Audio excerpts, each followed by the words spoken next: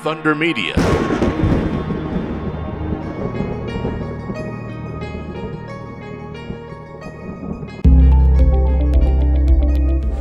Of all the people with a story to tell, today we hear one of the best storytellers. And funnily enough, his name's a story to itself. On Inside Supercars, we hear from Wally Story. These people run the whole time, like this is a very hectic, intense business and it doesn't stop. So you're either on the boat and you're running like mad or you're off, Shooting straight and telling it just like it is. I'm not convinced that saving money in motor racing is as easy as you think. This is the top level of motor racing in the Southern Hemisphere, right? And it's a very tough game. If you've got any doubts about the quality of the people in it, look at Scott McLaughlin. He came out of a barge that weighs 1,380 kilos with a spool diff and jumped into a rocket ship that doesn't even look like a racing car, and he's up the front. Now, man, that shows you the talent of the drivers at least, doesn't it? Get the whole story with Wally Story today on Inside Supercars.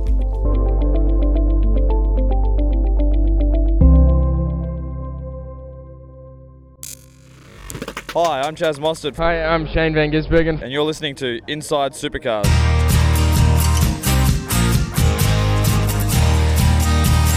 This program is brought to you by P1 Australia Racing Components, the designer of the oil heat mats for dry sump tank applications. Find out more about the truths on engine oil heating at p1australia.com.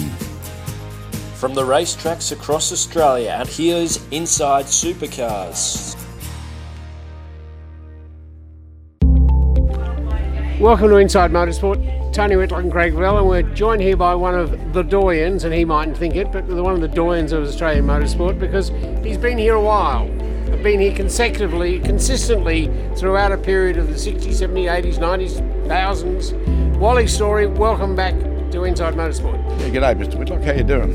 I'm doing very well, because we're at one of our favourite places in the world, our racetrack, Winton Raceway.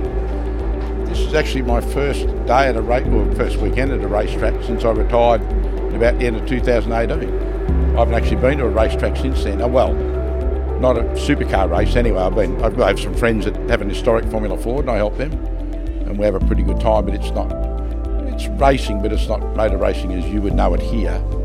It's a totally different ball game. It's more like tennis, hit and giggle. But it's still a happy place. Oh, yeah, it's good. I mean, people ask me, do I miss it? I miss the people, I miss the competition, I miss a lot of things, but keep in mind by now I'm 72, and as they say in the classics, I'm too old for this shit. Like, these people run the whole time, like this is a very hectic, intense business, and it doesn't stop. So you're either on the boat and you're running like mad or you're off, All right, well let's talk about how you started. Sydney born. Yep, yeah, definitely. Helston Park. And yeah, I grew up at Helston Park, went to Canterbury Boys High School. And in fact, it's a pretty tough area. I suppose, yeah, it's pretty, anywhere's tough when you're growing up, isn't it? It teaches you to stand up for yourself, yeah. John Howard was one of the people who went to our high school. There'll be half the viewers won't be keen on that, the other half will think it's all right. Yeah, okay. And so you went and did an apprenticeship? Yeah, I worked at GMF Electric Motors. I did an apprenticeship there, an electrical fitter. So about the end of my time there, I was a supervisor in the assembly department, and I used to set up winding machines. I got a bit of mechanical now, so I was actually set up electric motor winding machines there for a long time. And eventually I just got lured off into motor racing. By then I'd built my own car while we were working there with Elwyn. We'd built a race car and I was starting to race, and the people were starting to get cranky as I was trying to take my Elwyn Bickley. Elwyn Bickley, And that's the correct. first car you built was called a 001, Elwyn, right?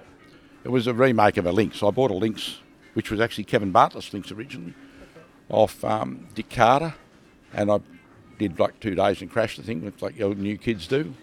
Your ego's getting better than your talent level. And so Elwyn and I took this thing and thought we can do a better job of this, which not hard because it's probably 50 years old by then. And so we built the car, and the only thing we used was a steering rack and the front uprights. And the rest I bought a brand new Mark 9 gearbox from Hewlin, did all my own customs clearancing, which was a whole new experience of learning. and we built a car. We made several attempts, but eventually we came up with a car. Had to be like 1974, 75, somewhere. I think I raced it. Formula Ford had been going for about 3 or 4 years at that stage. Yeah, that's correct, yes. Yeah. And there were competitive fields then, weren't there? Oh yeah, it was always, Formula Ford's always competitive. Like it's, like we started out building clubman cars and Dave Moore said to us like, nah, this is the boys, this is a no excuse category, this is where you need to be, you know, stop mucking around with road cars, this is where you got to do it. Well, okay. So we started building Formula Fords and we had some pretty radical ideas and Dave hosed us down on them, you know. They turned out to be pretty normal later, like we were going to sit me up the front and put a 12-inch like fabricated bell housing in and Dave's like, woo, calm down. Just build a copy of a Brabham for a start. You don't know if the bloke can drive, you don't know if you can build engines, you don't know if you can build cars. Like, just start off in the middle of the road. Like, at least if you're lost, you've cut out a lot of the question marks, you know, which is true, right? It was very good advice. Fortunately, I've been subject to that good advice from a lot of people, so. In fact, mentioning Dave Moore, I've been fortunate enough, and I've been to his workshop in Orangeville, and he and Bruce Carey and Harry Galloway, some really smart people you've had great fortune to be around and to learn from. Oh yeah, Dave, especially when he was at Greenacre, we started out in Lappish Avenue at Ashfield with he and Bruce Carey mucking around there. Then they needed a bigger building, so they moved up to Greenacre at Ford Street, and then Carey man moved in the end where a very famous known person would have been Mike Gore had a workshop, which derived a lot of good stories afterwards since he left.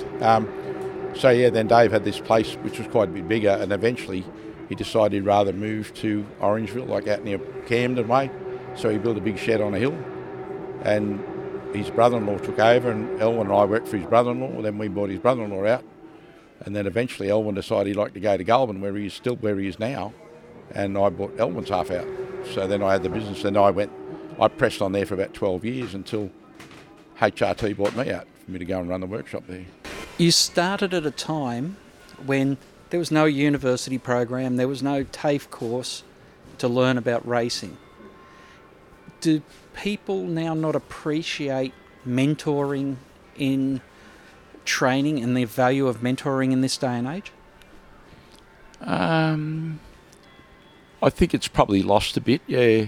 I mean, you get a guy with a lot of experience, he's seen and done a lot of things. Like I pointed out before, I've had a lot of people with a lot of experience help me, and man, it's covered a lot of ground and cut out a lot of dead time. Like, there's no point in relearning it. If somebody's already learned it and you know they know what they're on about, if you don't take it on board, you're pretty dopey, because quite frankly, they're trying to help you. Most people are trying to help you. They're not trying to lead you astray. You know, if you've gone to someone, just about anybody in the supercar paddock, they're pretty good people, and they're very clever. Like, there's not too many dopes live in the supercar paddock. They don't tolerate dopes even more than about 3 nanoseconds. You're out of a job pretty quick. If you ask them and they give you good advice or good information, they're generally pretty good. Like, with people with me, if it's something I don't want to tell them, I'll say, look, I'd rather not tell you.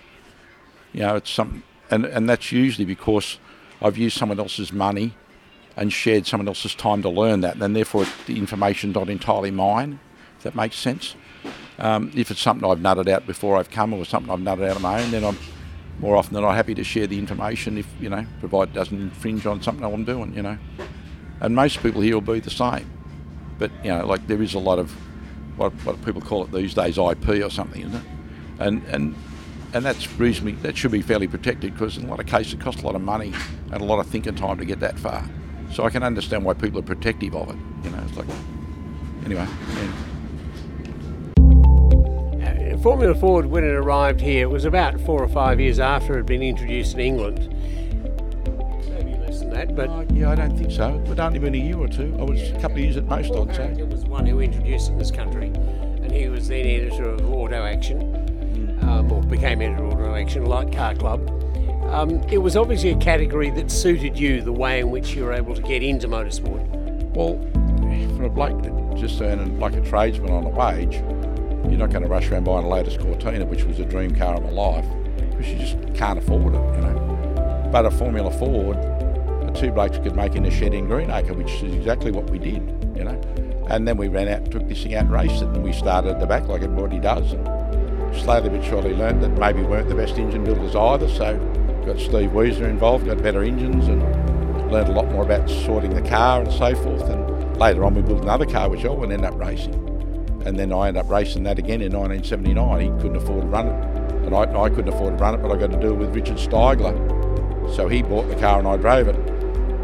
So that's how I ended up driving for as long as I did. Then after that I ended up with a business in Greenacre, and I really couldn't afford to go off racing all the time. So I ended up testing cars, like being paid by people to test their cars and tune them and so forth. And that went on for a long time. That must exaggerate or accelerated your learning curve, that going and testing and learning things yourself about a car and what it does. It puts the acid on you when you're thinking, because somebody's paying you to make a performance out of their car, aren't they, right? So you want performance out of your car and you're asking someone to do it for you and you're paying them. Most people expect a result. You go to Coles and buy a pound of tomatoes, you get a pound of tomatoes, don't you, for your money? So they're not into smoke and mirrors that much. So, but that forces you to sit down. Keep in mind, this was day before data. You had no data. The only data you had was what you perceived from your own backside and your neck and so forth, you know. So in that regard, you had to really think about where you're headed, you know. So, yeah, it teaches you to think. And I keep in mind, from a shed floor at Greenacre with long bits of string and chalk, we learned about roll centres and where to put them. And later on, you learn how much difference it makes in different cars. Like some cars makes very little difference if you shuffle a roll centre up and down. Like open wheel cars, they don't respond very much to it because they don't roll much, so they've very little weight transfer to roll. Whereas a touring car, when you fiddle with a touring car, its ears prick up in a big way because, you know, they do a lot more rolling, so you get more action out of them. You've been involved in this sport, in this particular sport of supercars, for many years. I mean, my first involvement I know of you was HRT 1990 and that famous win Percy and Alan Grice. I was actually talking to Rob Benson today and remembering the crimes of yesteryear, so to speak. But, you know, to get there, you'd been in other places, hadn't you? Tell us about those. Oh, before I ended up at HRT, I keep in mind I started testing cars pretty much 1980. So by the time 1990 came, I'd driven, I think I tested 34 different Formula Fords, a couple of Formula Holdens, probably half a dozen sports sedans, 5 or 6 different touring cars, and, you know, tuned them in one way or another.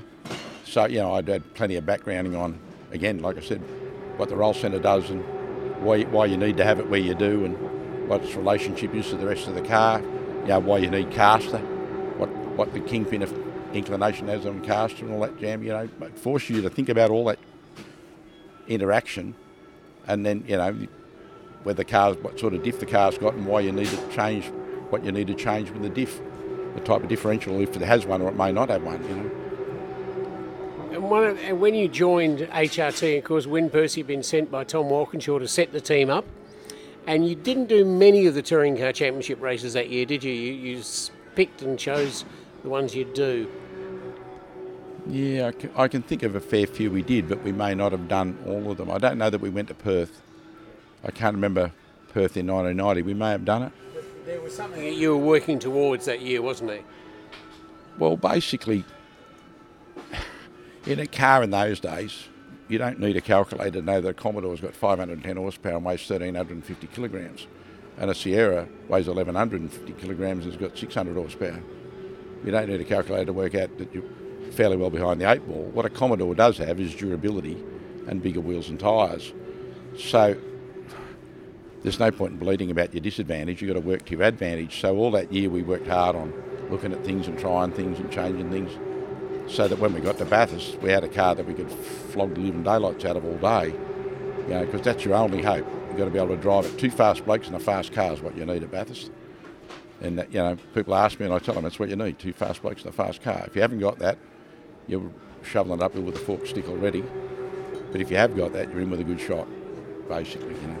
And no matter how much you buggy your strategy, you can still be in with the game because you've got the major ingredients, sort of thing. And what we had was 2 fast blokes and a fast car. We had a car you could drive flat out all day.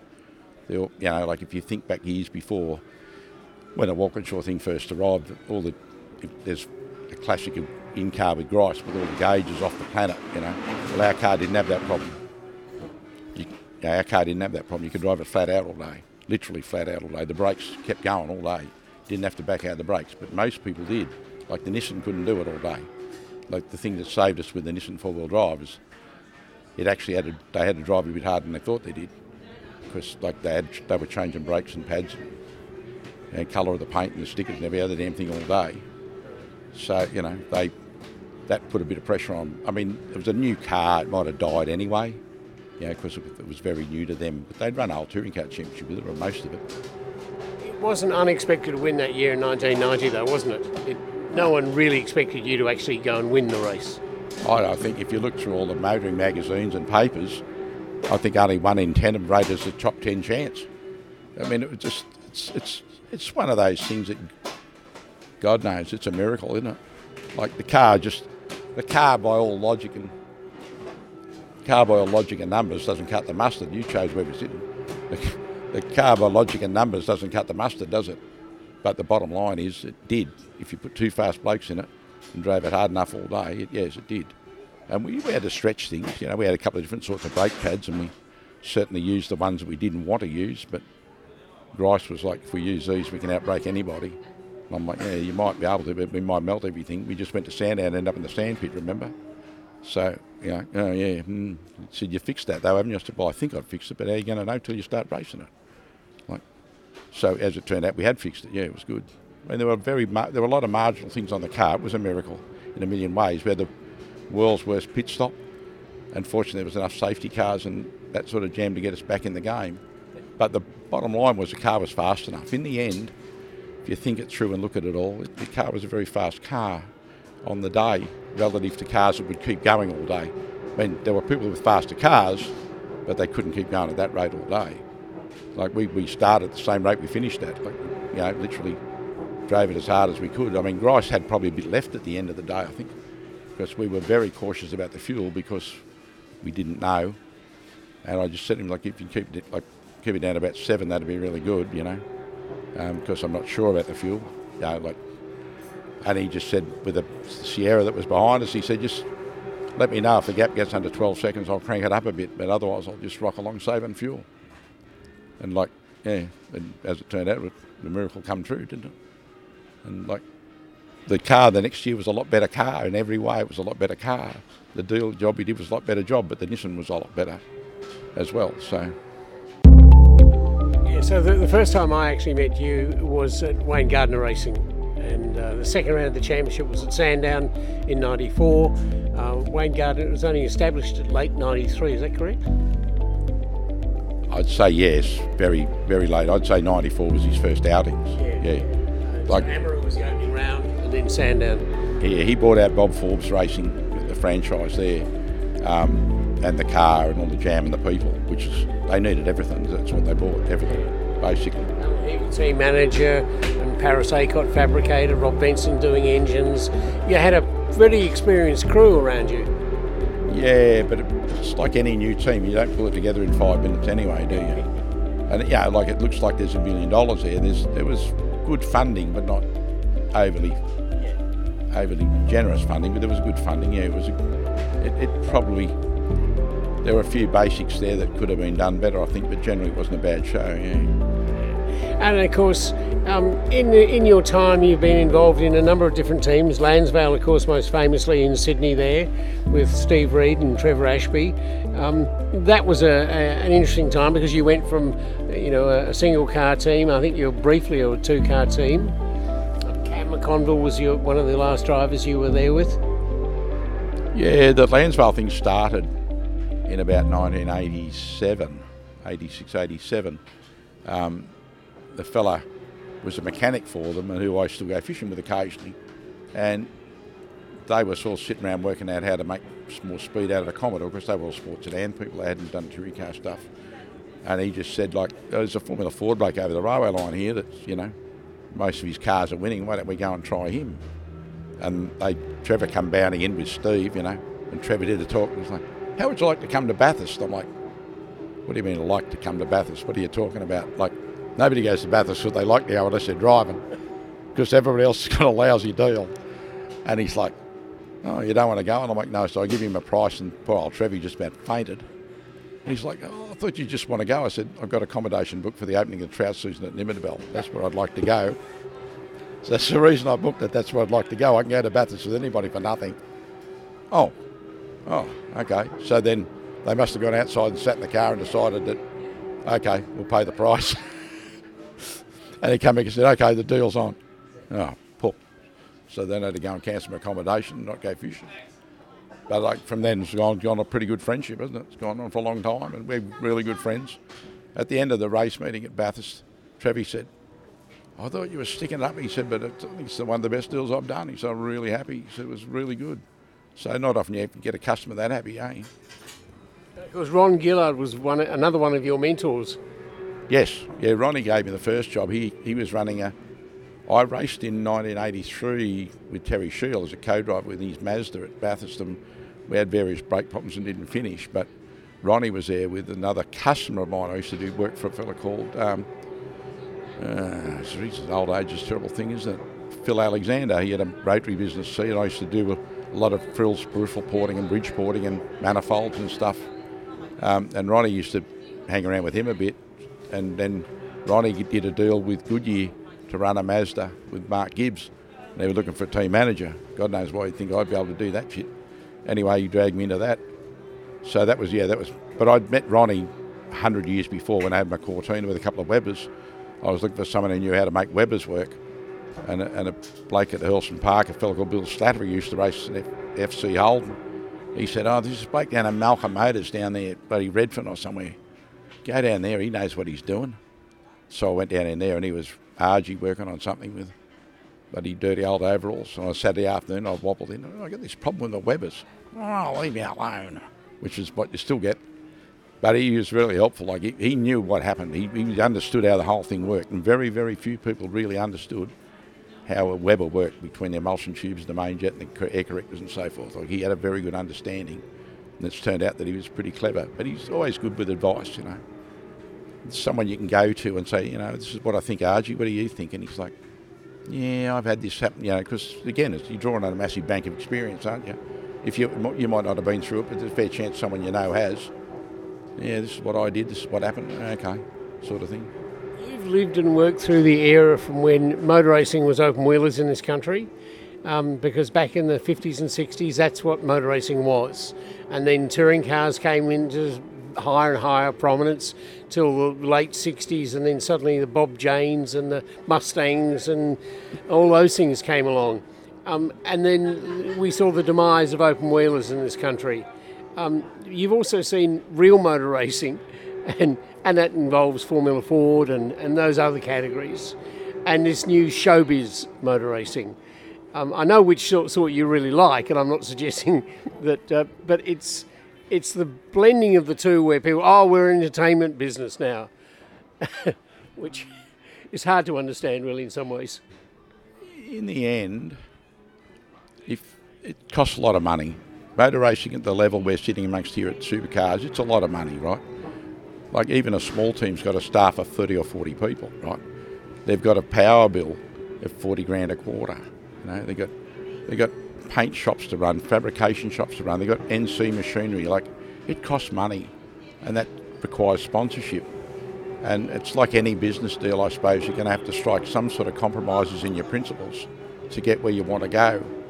And Brad and Kim, they're very, very good at that, you know, like those blokes started with nothing and they've got a pretty good thing going, at least, well, Brad's taken over now, but they built a pretty big empire for two blokes that didn't start with much other than their own nous, you know, their own instinct and ability. So, and it's this, you know, like think about what it costs. Do I like the entertainment part of it? No, it's probably the reason I went out of it, because it's just, you run, like I said to you, this is hectic. Right? It's a hectic business. And when you get to nearly 70 years of age, or 68 like I was, you just can't run that hard that often. You know, like a normal race meeting, when it was 2 weeks apart, is Wednesday, you get out of bed at 4:30, right? Rush down the workshop, get an aeroplane, go to wherever you're going, which might be Perth, it might be Downsville, it might be Darwin, right? I mean, we've managed to make a trip to Darwin last 26 hours once, right? Because there was fog in Albury. So we couldn't get out. So then you're not on the planes you booked on, so it just goes on and on, you know. Well, you just got to soak that up. There's no other way of doing it, because you can't send people a day early everywhere just in case it's foggy, can you? Like, the budget doesn't have that in it. Like, nobody's business has got that budget in it, you know. So anyway, you get out of bed at 4:30, you rush like mad. You go, in my case at Brad's, because my wife did the cooking, I helped set up the catering, then I'd go and help with the engineering department in the A trailer and set that up. Then you do a track walk. Then you sit around, have a pre-brief and come up with the test plan.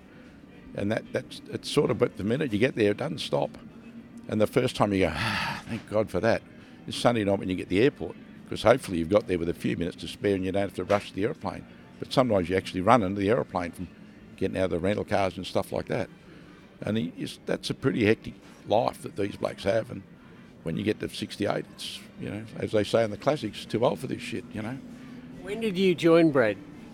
I joined Brad's at the beginning of 2008. I left Tasman at the end of 2007 and joined Brad's at the beginning of 2008. So I was there from 2008 till the end of 2018 as a full-time on engineer. Then I was around for another 12 months teaching people to do shock absorbers and still doing the pit stop stuff, and like for probably 3 to 5 days a week, depending on what they needed, you know. Without patting yourself on the back, it must be very pleasing to have seen you. I mean, Brad has a reputation, which I first knew of back before he arrived in supercars. I went into NASCAR, Oscar days when Brad and Kim were there, and I went there because they were coming I'd seen them, of course, in 2 litre, but coming to V8s. And I remember watching Kim at work, Brad behind the wheel, Kim working, and they wouldn't go down a lap. They just keep on coming in. I think it was 7 or 8 times they'd come in, do some repairs, and then get out before the pace car came back, and kept on and on doing that. And it was an amazing perseverance, and it paid off. I mean, Brad ended up picking up a 2nd, 3rd or 4th or whatever, but it was an extraordinary thing. And I realised that these guys mean business. They were the ultimate racers, Brad and Kim. There were very few in the paddock who weren't more so than them. I think, yeah, like I said before, they started with nothing. Like, this is a very expensive business. Most of the successful people came here with a lot of money to start with, didn't they? Right? Or they've got in at the very beginning and got good sponsorship and kept it going. These blokes haven't done that. It was a massively, well, I suppose 2 litre wasn't going very far, but it was a brave move to jump out of an Audi, which was obviously a very good tennis racket for the game, and then jump into supercars, which is, every horse is on its merits. Very, you know, even those days, the horse was very much on its merits. So it was a big, you know, pretty big, tough decision. But I suppose they got no choice. If you want to go upwards, this is the way you go up, you know. There is no other way up. So, yeah, I first met Brad. He ended up buying a Formula Ford off Steigs, which was the second car Ellen and I built. So that's how I first met Brad. His old man was like, "You should come and work for us." I'm like, "So you paying the rent or what?" Because old Phil was like, he was always onto the scam of any scam he could run. And like one time Brad had this huge shunt, and my missus was doing catering, so I was doing the bar work, the catering at that stage. Then Chris Davison was the bloke who discovered Brad. He's like, "Got this young kid motorbike rider down my way. He's a hotshot, you know, wow." I'm like, "Yep, you still got to pay the bills." Like, I love it, but I still got to pay the bills. I still got wives and kids, you know, or wives at that stage. And he's like, "Oh, yeah." So anyway, Brad had this shunt. He said, "Can you fix this thing?" I'm like, "Yeah, who's going to do the bar work?" "I'll do that." So we sent this bloody professional cattle farmer off to do the bar work, while I've gone back to my workshop in Greenacre and built this thing. And Brad, I think he might have won the race, because they were all then pumped, like, "Wow, how good's this?" And old Phil's like, "I think you should join our team." I'm like, "How much money have you got?" oh, you want to be paid. That's how it normally. This is only 20 years, of course, before you finally did join them. Yeah, that's right, yeah. And Kimmy and Brad and I got on ever since. Like, when they were running around with Ozcars, there was another guy from Albury who actually had the Mullingandra pub, which is now not working, a fellow called Mark Seaton. And he and a bunch of other guys from Formula Ford dragged me into playing with their Ozcar. They had a Falcon. And I started tuning this thing, and I had no idea. And I said to them, like, "I'll do the first day for nothing, because I got no idea about these things. Well, if I make progress, I'll get paid. If I don't, I won't. How's that sound to you?" They're like, "Oh, no, we'll pay you. It'll be all right." Anyway, Kimmy ended up saying to me, "I don't suppose you'd like to go back where you come from, would you? Like, this thing's, you're smartening this thing up a bit too much." So I went to HRT, so that fixed that problem for them. But in Ozcar, they're a pretty dominant pair. Like, there's 2 of them, and they're pretty into it. Like, you know, one's doing one bit, the other bloke's doing the other bit. They're both, you know, they're not. Yeah, that's right. They didn't try and both do the one thing. They were both doing separate things, you know. And of course, as I was saying, it must be very pleasing, because Brad, because Kim's retired from the business, But Brad and his team of Merry Warriors have become the dominant force in pit stops in Australia, have won it 3 or 4 years in a row, and that must be very pleasing. And you set the foundations in place, not that long ago. Yeah, when I first went to Brad's, they were chapping me go, and I'm like, what do you want me to do now I'm here? Okay, you got me, what do you want? And Brad said, look, I don't actually have a particular mission other than, I can engineer a car. Just, you've been around a long time, go around and walk around the place and fix what you think needs fixing, right? So I looked at the pit stops, and they had all the gear. They've got a pit stop car, they got a gas deal, how good's that, right? BOC, had a lot of stuff, but they didn't have anyone there really pushing along because they didn't have, it's like any small team, there's not enough people to do everything, right? Like none of the engineering staff could have done it because there was only Andrew Edwards and Matt Boniface full time. Then I come along, so I increased the buddy staff by 50%, So although they may want to do all that stuff, they can't. So I said to Matt Boniface, because he was trying to run the machine shop, the Fabby shop, the program to get all the stuff made in order there, and he was doing the shocks. So I said, look, I'm a bit into shock absorbers. How about if I do the shock absorbers? Take that off your hands. That'll free you up with a shitload of hours to do that. So then we'll get the Fabby stuff organised on time and that rubbish. And in the meantime, I looked at the pit stops and I thought, we got all the gear, but in 2 litre, they were the dominant force. They were very good, but they sort of, again, when they went to 5 litre, they're trying to divide the pie up too many ways and not enough people, really. I suppose probably the biggest problem. So I said, I'll take on the pit stop thing. So I started working on it then. So Kimmy being the deal doer, he'd done a deal and we had a pretty good video camera. So I started videoing the pit stops and we started poaching footage out of telecasts and watching how other people do it. Then we'd all sit at the table and have a discussion about how to do it and what's the best way of doing it. We poached bits and ideas from various teams, from Stone Brothers and HRT and a few other people. So we refined it down to, okay, this is the method now.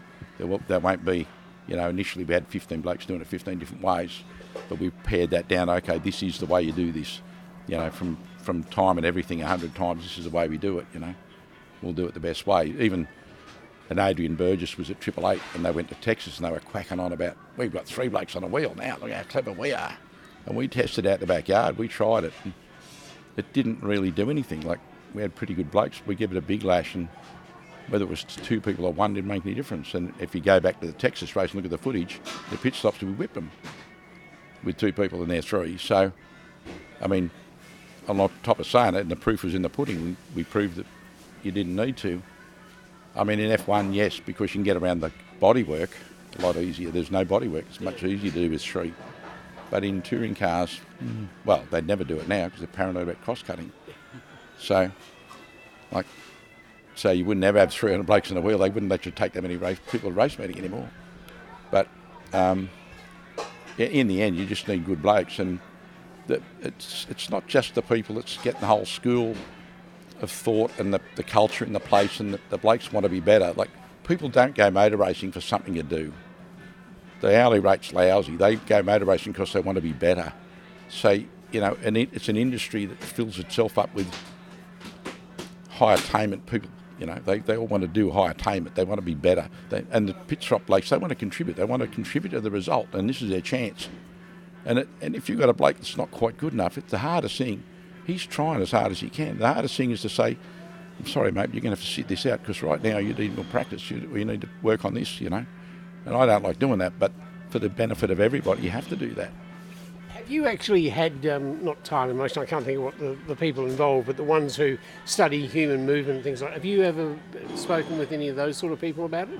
Yes, Brad had contact with a lady, they to do with the university and stuff. We had people up there, with little lights flashing here and there and that sort of stuff. We did a fair bit of that. We fairly, keep in mind it's a limited budget, so you can't do that much, right? You've got to be mostly, we don't have a gym program, we don't go to the gym, we don't do anything else. When I first lobbed, we were doing it 5 days a week, 3 times a day, and there was a lot of bad backs. So now it's the standard program at Brad's now is 3 days a week, twice a day, and not many stops, like 2 or 3 stops. That's it. Like you're not going to wear them down. Well, they're already sharp. They just need to be honed and get the edge back on them every time, and they want to do it. They want to, like Sammy's running it now, and he's doing an exceptional job. He's kept it going. Like, if there's one thing harder than making it successful, it's keeping it successful, isn't it? To keep the motivation going once you've, we've beaten them. What now? No, you've got to beat them again and again and again. Like, because there's only one way down from the top. It's, there's no further up, it's down, So to maintain that, it's hard. Have you got thoughts about Formula One pit stops? I watch them quite a bit. It's just different, isn't it? I mean, it's the same thing. It's still a bunch of blokes trying to do a really good job, isn't it? I find them quite interesting, but I actually don't watch that much Formula One. There's so much argument about this bloke with his jewellery and stuff, and walking into press conferences with chains around their neck and trying to make political statements. Sporting people lose me the minute they start trying to diversify from their job and get onto political statements. Like, I don't get into political statements. I'm a motor racing engineer, and history shows I'm not bad at it. Stick to what you do. Let the politician do the bullshitting. As part of motor racing, pit stops now are in virtually every type, even Formula 3s and Formula 2s in Europe. Fortunately, they haven't come in here because, next thing you'll be bringing Formula Ford. But the one thing I find is, and a large part of the introduction of them is to try and increase the competitiveness, those categories, because they're running controlled chassis and all those sorts of things. But, my favourite pit stops of all time is with the early 90s Indy cars. When the guys, you'd have one guy pole wheel, he'd have a gun in one hand, a wheel in the other, and he'd slide in on his carbon fibre pads and bang, bang, bang, and it happened. They weren't fast, but they were far more spectacular. Yeah. The pit stop thing, keep in mind, it's quite expensive. So, like at BJ's, we're fortunate there that the people that owned it were committed. And they're racers and they understand it. So when you go and sit in the office and say, okay, I want to spend this, unless it's a madcap thing, you'll usually get it. And that, from a place with no money, that's a pretty fair achievement, But it's because the people you're dealing with are racers. They're racers and they want to be racers and they want to be successful and they understand this makes a difference. And like the proof's in the pudding now, it does make a difference, doesn't it? Brad's getting a financial return out of it at the pit stop contest, but what he gets to the 20 grand wouldn't cover the maintenance on the rattle guns by any stretch of imagination, The rattle gun maintenance wouldn't be that different if you didn't practice, because you like all motor racing stuff, you put new stuff in, don't you? A lot. And most of motor racing expense not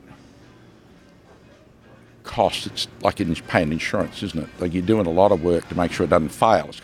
It would probably go 10 times as far, but because so much hinges on it and so much money's involved and so many people are involved, you just don't take the risk. So it's a low risk thing that makes, people say to me, I get a lot of people say to me, why does it cost so much? I said, well, it's an insurance thing, that everything's got a life, and usually the life's about 1/10 of what it really is in most instances, but you just can't take the risk, especially production stuff, because the quality varies so much, One bit might go 10,000 miles, another bit might go 5, so you've got to set the life at 2, haven't you? Because they might make another bad one, You're here at Winton this weekend, first time you said since 2018 at a racetrack. Do you watch it at all on TV? Yes, to say I don't wouldn't be right. I don't. Yes, I do, but I do watch it with the live timing, because obviously, I've still got a bunch of friends here. We still go trap shooting occasionally. Yeah. I go to the workshop and see them because I don't live far out of Albury. You can't spend that many hours with a bunch of blokes for 12 years and not get to like them, and vice versa. I've had a fair contribution there, but they've contributed to me as well. A bloke of my demographic doesn't know how to work a computer, but they've been patient and taught me how to do it. We don't work smartphones easily, but they've been patient. They've taught me all that shit. Like reading data and how to do it, and how to get out of the car. Like when I started, there was a stopwatch. That was it. If you wanted travel sensors, you put a tyre wrap around the shock shaft. There was none of this trick shit we got now. I never had a proper data logger till about 1993. We had a PI System 4 at Bob Forbes Racing. Like, Bob spent a lot of money because that was a lot of big expense at the time. And he said, do you want a data logger? Yeah. And Bob understood that, some shit helps. And that certainly helped. So we spent a lot of money on it, System 4, but it was as good as anything. It was like Formula 1 in those days, as good as Formula 1 had. But you learnt a lot. Like a lot of stuff where you were guessing, all of a sudden there was no guesswork anymore, we couldn't afford all the sensors. We went down to like a model shop or the stereo shop and getting stereo volume things and bits to make, travel sensors, because they were like $500 each, that sort of stuff. So we were making our own a lot of stuff. But you get the same information. It's pretty academic. And of course, you're here helping friends, friends being the Blanchards. You're just giving a look over their pit stops and seeing if you can help them just smooth out some of the problems they're possibly having. Yeah, Timmy rang me a while ago, and I quite got to like them. There's a family, they're really good. They contribute a lot to motor racing. You know, from every area, historic to main game, they're pouring a lot of money in here. And old Pop, I was very fond of Pop Blanchard, who died recently. I was like, he's a really good bloke, like real fetting. I'm sure when he went to work, he used to crack a few heads to get action, but you know, like my missus and I spent a bit of time in different places, and he was really good. I found him a real gentleman and a good person. So, and like Timmy, I worked with Timmy, and Timmy was the same. He's a perfect gentleman. He didn't chuck tantrums, and you know, if he doesn't perform, he gets disappointed like everybody. But he doesn't spit and throw things around and chuck tantrums like some people tend to do. So I found I got on pretty good with Timmy, and he asked me for a bit of help. So I come down here. I've done a day down here once before with him and contributed. They've got a major problem in they don't have enough people. Like, they don't have any people, see, that's the problem. So, like, at BJ's we had that problem initially, but as they grew and they from 2 cars to 3 cars to 4 cars, you get enough people, and then you get enough people to choose from. So not everybody is a weapon wheel changer, you know, it's just like everybody's not a weapon driver or a weapon golfer, you know. So if you've got enough people, you can choose better ones. So that gives you an advantage, doesn't it? Well, Timmy doesn't have that advantage.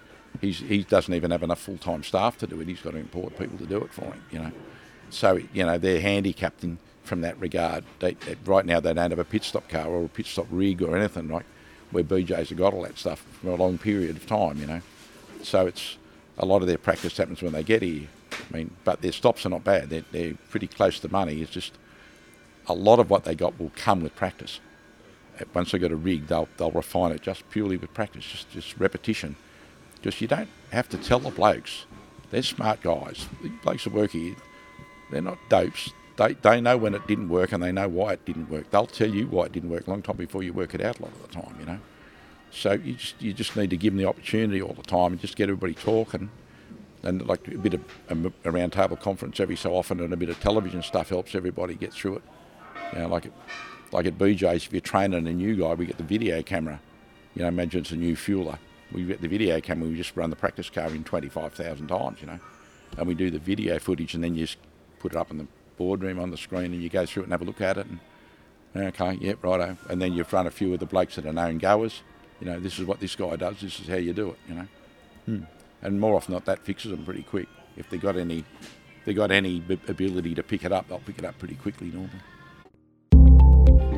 Did the data revolution do a positive or negative in your mind to motor racing? The data revolution, we always try to accrue information. Data's just an easier way of accruing it. If I was going to try and save money in the business, I'd probably ban all data. But whether that really saves money is an arguable point, because people usually take the cheapest route, don't they, right? And if run a couple of data guys and data is the cheapest way of learning, then are you really saving money by taking it away? Possibly not, right? So it's never as straightforward as, if you cut that out, we'll just get rid of 5 people. That really hasn't happened. Like, you know, we've had controlled shock absorbers introduced in this category.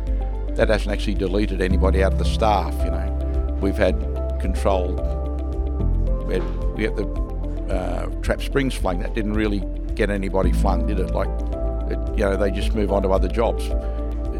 I have a different opinion of what saves money or what costs money in business to a lot of the stuff you hear. My view is people spend what they've got, and they'll spend it generally what they think is the most efficient way they've got. And that's where they'll get a result. And stopping people spending money is not that simple, is it? Like, you know, we were faced with a total racing expenditure cap or something at one point, and there was this miracle we were going to save everybody money. It's just an unworkable thing. If people have got money and they're trying to gain advantage, this place is full of competitive people. They're going to do whatever they're going to do to get to the front. And it's not that easy to regulate them. Like, the sport's really heavily regulated now. Has it put more bums on seats, is the question. Because in the end, at this level of motor racing, that is the object of the game, to entertain more people, right? If it hasn't done it, then you haven't achieved what you set out to do, have you? You've failed, effectively. It might not be that blunt, but that's what it is, right?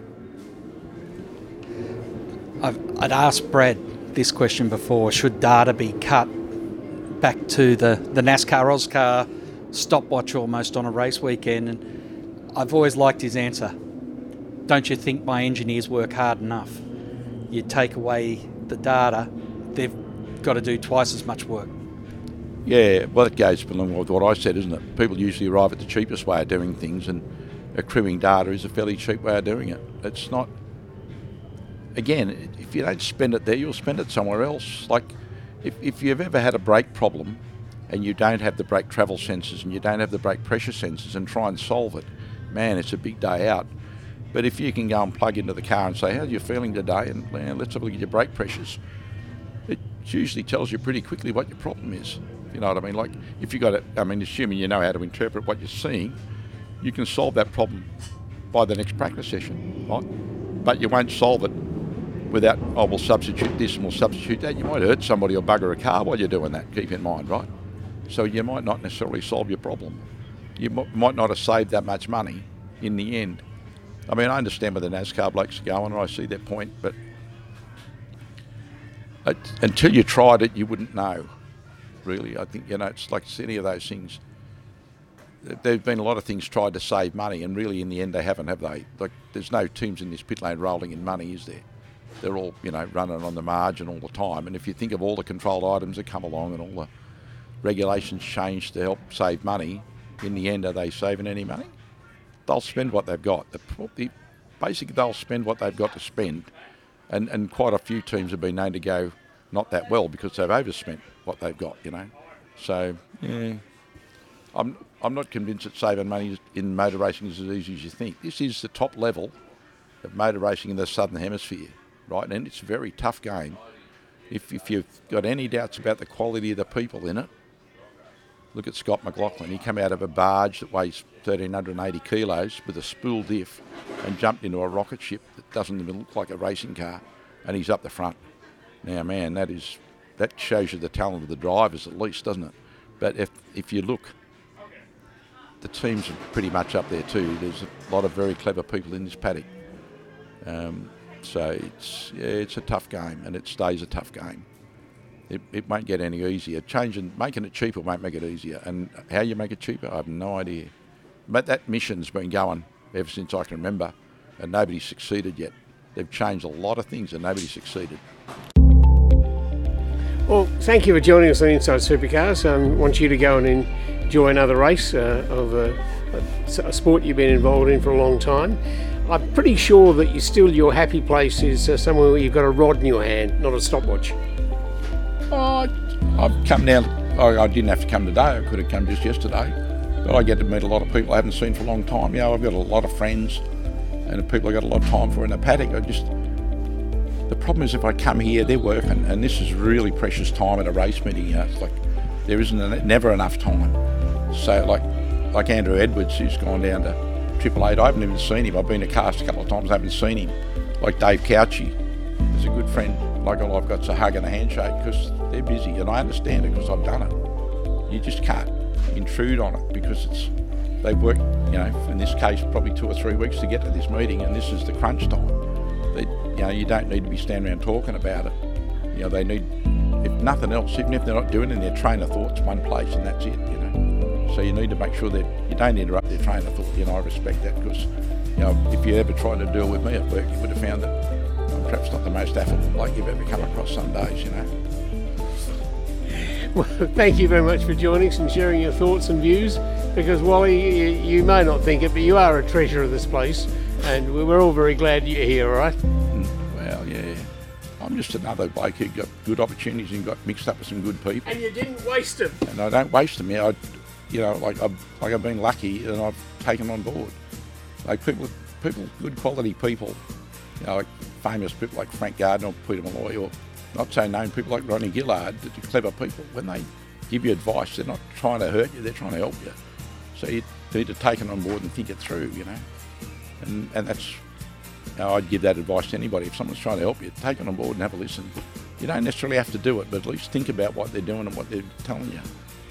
That's it from Inside Supercars. Thank you very much for joining us, Wally Story. Righto. Thanks very much, Tony. Inside Supercars is produced by Thunder Media. Tune in next time for more, or lock in the podcast on your iTunes or mobile device. Search Inside Supercars.